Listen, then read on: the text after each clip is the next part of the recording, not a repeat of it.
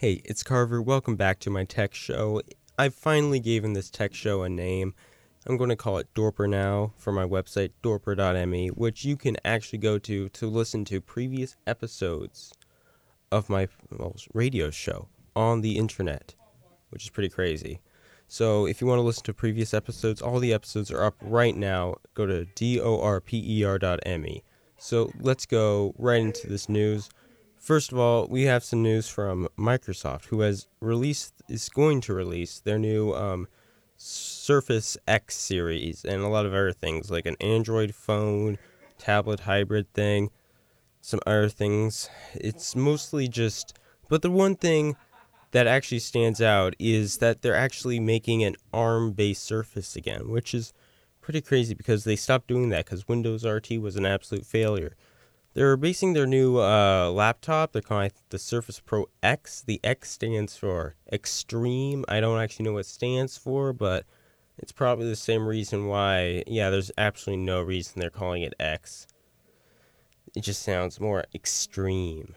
So they're basing the CPU they're using, I guess, system on chip on the Snapdragon 8CX, which, according to Qualcomm, which did the measurements, it's outperforming the i5, and if you ask CPU Mark, it's underperforming the i5.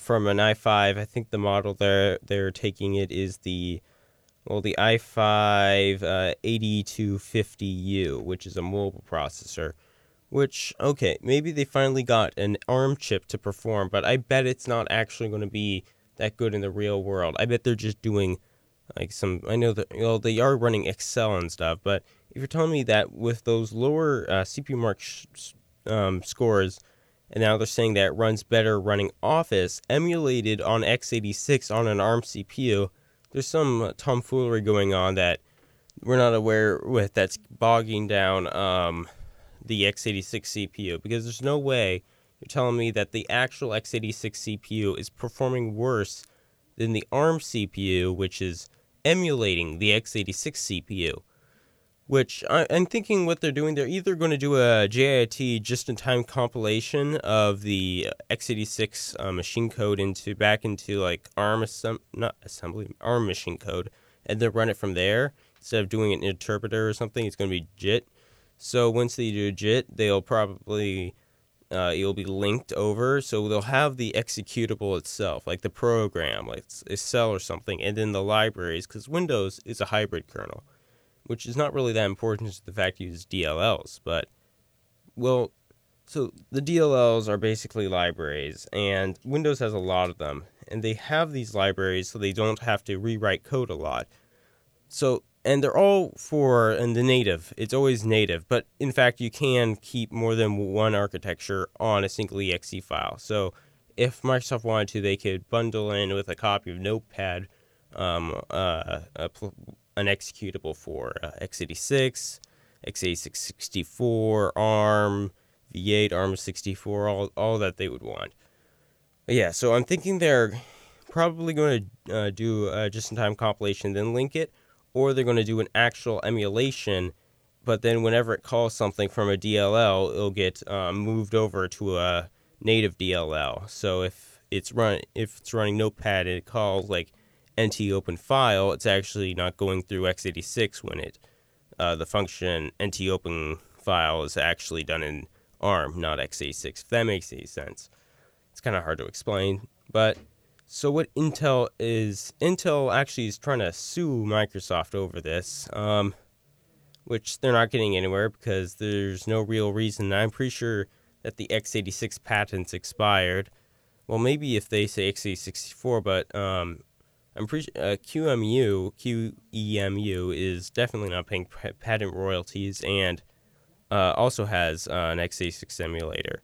So I'm not sure what they're trying to do with that, but.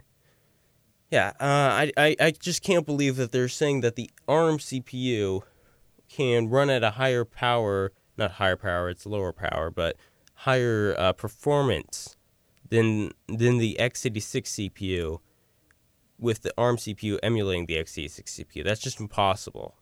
It's like saying like the V programming language can compile itself faster than a C hello world. So if you compile hello world on V, it would be faster than C. That's impossible because V compiles into C, and then the C compiles into machine code. So I don't know. It's like that, basically. But yeah, there's also like everyone's just saying ARM is the future and stuff. But you look at like the actual CPUs that they're selling, like let's say the Snapdragon 835 on the HP NV2. You compare that to all of these. I'm looking at a Cinebench score. Like let's just take the one with the N3450 from Intel that has a higher performance than the 835 from Qualcomm. So, yeah, basically that it's just ARM. I don't think it's going anywhere on the desktop. You're telling me, yeah, first of all, you can't run games on ARM. It's impossible. There's not a single Steam game, I'm pretty sure. I don't even think, no, Steam doesn't even support running itself on ARM. You can't run Steam on ARM. Even if you could emulate it, it wouldn't work well because you can't emulate a graphics card. Well, maybe they're going to do it over an API. So, of course, it's an API calling an API because, yeah. But if you're talking about low-level stuff, yeah, it's going to be difficult. And I'm pretty sure the entire thing would break down the second someone tries to do, like, some weird function with x86, like, let's see. Oh, yeah, using a for loop to delay because that's speed-dependent. Or it's probably going to screw up every single program. Like I'm pretty sure a lot of the testing programs, you have a detection for if they're being run in a VM or not. Which, see, that would instantly trigger it because it detects its CPU ID string is like something like Microsoft instead of authentic AMD or genuine Intel or VIA or Cyrex instead. But so that's going to probably trigger it. But I know not Qualcomm, Cloudflare did a graph, a performance check on comparing x86 to, let's say, I guess it would be, well, it was Broadwell and Skywell, comparing it to Falcor, which is, I think, an ARM thing. And you look at the scores for Go Crypto public key performance, all cores operations per second, and you look at the most drastic one, it would have to be in ECDSA P256 signing with Falcor, which is the ARM one, I'm pretty sure. What is it? Falcor ARM. Yeah. I think ARM is Falcor. It's ARM created by Qualcomm for the server market. Yeah, so that's a server class CPU. And you look at its score, it's 52,076. Wonder what the Skylake one is? It's 688,854. Doing some quick math, let's just see what the scale factor of that is. 854 divided by 52,076. So that means that the Skylake CPU is 13.2 times better than the ARM one. So, yeah, and I'm pretty sure it might be power consumption, but yeah, RISC is just a joke. The reason RISC really exists in the case of ARM is because Acorn, the computer company that made it, now bankrupt. That's why it's ARM, Acorn RISC Machine. I think they changed it to Advanced RISC Machine because they didn't want to have Acorn in it. Needed a cheaper CPU. So they made ARM, or Strong Arm. Well, it wasn't Strong Arm. That's Intel. Intel worked on that as well. But that CPU they had, they put it in their RISC PCs and ran RISC OS. The joke about RISC OS, it's garbage. RISC OS is absolute garbage. It's hard to use. It's clunky. It's like nothing you've ever seen. File management's where you need 3 buttons on a mouse to do anything. It's basically, but the memory usage is pretty good and very low. Same with the CPU. But you try to port it to anything, even the same ARM CPU, nothing works. You actually have to recompile the kernel for every single CPU you make. That means like there's a different version for like a Raspberry Pi and then a different version for, I guess, an Orange Pi or something, which doesn't exist. Like the version for Orange Pi does not exist. So yeah, so why are they doing this? Well, probably Microsoft is doing this so they can get out of actually paying pretty sure it's to get out of paying Intel big money for probably either licensing or some sort of, probably the chips are cheaper as well. The power consumption is lower, which is a bonus, but basically these CPUs, these ARM ones, this custom Microsoft one, which is just an 8CX rebranded, it's not going to be able to run any Windows program, I'm pretty sure, other than maybe Office. You try running Photoshop, well, it would run other ones, but if you run like high-performance things like Photoshop, I'm pretty sure it would not work well. Try running like a game, it's going to instantly die because you can't do that. It just doesn't make sense. It's already pretty bad if you try running in a normal VM on an x86 CPU with KVM or VXD or whatever hardware acceleration. But they're saying that you can run all your Windows programs. You definitely can't. That's almost impossible. It's going to be more, if you really want to run your software, you'd buy an x86 computer because it actually has support for everything that doesn't have to be emulated and has a guarantee that it would work. This is why Windows RT failed. Windows RT failed because there was no software that would work with it. They gutted Win32. Well, they still kept it in there because their entire computer's operating system is built upon Win32. There's not even though it's ARM, they still use Win32 API. There will not be a day, I'm pretty sure, there will never be a day when Microsoft will decide to remove Win32. Win32 is just that much of a core part of Windows. It just doesn't make sense to remove it. Yeah, x86 basically is going to be the standard forever, I'm pretty sure, until someone comes along and makes an ARM chip, which is actually able to run all the stuff at a good... actually, no. I'm pretty sure what someone's going to do is they're going to embed an x86 CPU instead of an ARM CPU so it can actually run the software. That's the most sensible thing I can see until they start porting everything to ARM. No one's going to port things to ARM because everything runs on x86. The only things you can really run are the stuff from the Windows Store, which is actually, I think, a big reason Microsoft is pushing for this. I've never really used the Windows Store apart from downloading Minecraft Windows 10 Edition for free. It's just useless. If I wanted it, I would just wanted a piece of software, I'd Google it. And Microsoft has always had a history with just adding features.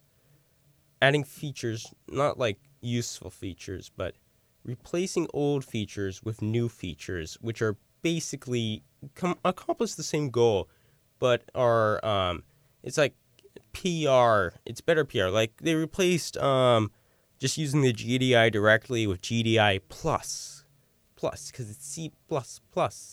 And then they had WinForms, and they replaced that with, whatever, was it XAML or something X? It's the one that uses XML instead. There's ActiveX, there's Visual Basic Script, there's .NET, there's .NET Core, .NET for Web, ASP, ASP.NET, all these things that accomplish pretty much the same job. And they just keep the old things in. That's why I think, apart from all those compatibility, well, it is a compatibility reason because they keep keeping all these old features in there. And you're telling me that they're porting this entire thing to ARM. They've probably done this, but yeah, you're telling me this is going to all work on ARM.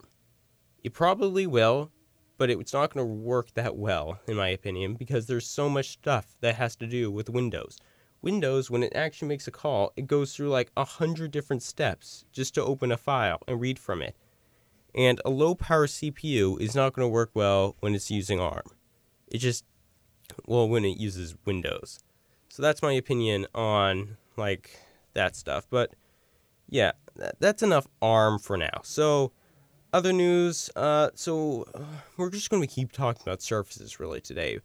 But they actually released an Android. They're going to release an Android phone. Let's see, what's the Surface phone? I'm not sure what it's going to be called. It's Surface Duo. It's not a Windows phone. It's Android. So why would Microsoft be supporting their competitor? Well, we all know that Windows RT and Windows Phone failed because there's no software for it because it all runs on ARM. Seems a pattern with Microsoft trying to go for ARM. Let's not forget the reason that Microsoft originally created NT, apart from having a deal with IBM for OS2, getting some VMS people from Digital to make a better operating system. But one of the big things was, one second. One of the big things that they did this for was because they couldn't get the monopoly for the operating system on the RISC and other architectures market. So I think they couldn't get Spark, they couldn't get Titanium, they couldn't get, ARM, that didn't really exist back then. They couldn't get all these other architectures like PowerPC. They still can't, but Linux can, but so they create NT with the goal of everything being like hardware agnostic, where it doesn't really care what it's running on. But it ended up, because everyone just keeps making x86 only, everything only runs on Windows 32, Win32. But that's the goal for NT, to be able to run everything. But it seems like Microsoft is abandoning this approach on Windows on everything, just like Canonical did with Ubuntu Mobile, and just focusing on embedded stuff. Microsoft's Windows Embedded, for IoT devices, no one uses it. Absolutely no one. On point of sales things and like displays, definitely people use it, but not on embedded things. Because Windows Embedded, you tell me you're supposed to be able to fit that 50 gigabyte Windows installation down into that 32 megabyte hard drive on that IoT device? Yeah, right. And then fit all those DLLs and programs? Yeah, it's just going to be a mess. So, back to the Surface phone, which is the Surface Duo. It's foldable. It's like foldable, has two screens. It's running Android, of course, Google's Android, because, of course, like I talked about before. And it's like, basically, you can hold it like a laptop by putting it down and like typing on it, which must be the worst experience ever, to type on a phone with a glass, like a keyboard. Sounds pretty bad, but you can close it. It's got two screens. That's interesting. But why is Microsoft doing this? Apart from wanting to release a phone because they lost the phone market when they released Windows Phone, it's so they can push their software through on Google devices, because they've released Edge for both iOS and Android. The joke about Edge and Chrome and all those other browsers on iOS, they're all just Safari, because Apple does not actually allow people to have different browser engines running on their operating system. On iOS, they just do not allow that. So it's actually just a embedded WebKit browser inside of a skin that pretty much looks like Chrome or Edge. So they've been porting a lot of their software, Office, Edge, Cortana, over to this, because they're trying to get the market from Google, like using Cortana instead of Google Assistant, by releasing these things. But yeah, this is actually a better thing than Windows Phone, which is an absolute failure because no one wrote apps for it. I'm going to keep on saying that to the end of time. But they've also released another like two-screen device. I think it's like, let me look it up, two screens. So they're having like they released a special version for this of Windows for this two-screen. It's like the Surface Neo. I don't know why they're releasing a two-screen version of Windows apart from PR. It's Surface Neo. So they really want these foldable phones. I don't know why people want them. I think it's just to get on the bandwagon of people having flexible phones. It's not the same thing. Why not just... it makes sense because you can fold it and it takes up less space. But you have this giant gap, black gap in the middle and two different screens which are vertical and hard to use. But then again, that's pretty much what Apple's and every other phone company is doing with the notch. So I guess they think that customers really don't care if there's a missing part of the screen in the middle. But this Surface Neo, it apparently will run on a different version of Windows, which, as I said before, is probably just for PR reasons. Windows 10X. What does the X stand for? Probably Extreme, Extra, Experience. What else has Microsoft made X stand for? DirectX. Which X stand for? Insert something here. Xbox, DirectX, all these X's. Microsoft loves the letter X. They've made their buildings look like the letter X. But yeah, this is like a foldable tablet. It's just a really big foldable tablet with an on-screen keyboard. So, or an attachable keyboard. So, basically, this thing's pretty cool actually, but it's probably going to cost a lot. And I know I'm being kind of like nihilistic about these new Surface products, but I really don't get why they're making a new version just to claim that it runs on Windows, a new version of Windows. In my opinion, they could have just said it runs on Windows. I remember they were all doing that unification thing with Windows, and now they're releasing different versions like Windows 10S, which is just cut down Windows 10, which I still don't get how they're expecting people to actually pay real money to update it when they could just probably do a registry hack and just allow them to run Win32 programs that way, or just copy the files over from another computer. So yeah, they're releasing all these versions. Reminds me a lot when they're saying we've unified Windows Phone, Windows IoT, Windows for my fridge, Windows on my Raspberry Pi, all into this one word, Windows. And now they're releasing Windows 10X, which is just another version of Windows. I can't tell the difference, really, except for they've kind of made the taskbar different. They centered it. But I think that's actually done in a newer version of Windows as well. So there's no difference. It's just like pretty sure they just added a few drivers and just called it a new thing. But yeah, I'm pretty much running out of time here. So thank you for listening to my big rant about these new Surfaces and Windows. I'll probably have some more diversity next time, so thank you for listening to my show. If you didn't catch the last episodes, you can check it out on my website, dorper.me, dorper.me, where I post the old episodes. So thank you for listening. This has been Carver Harrison.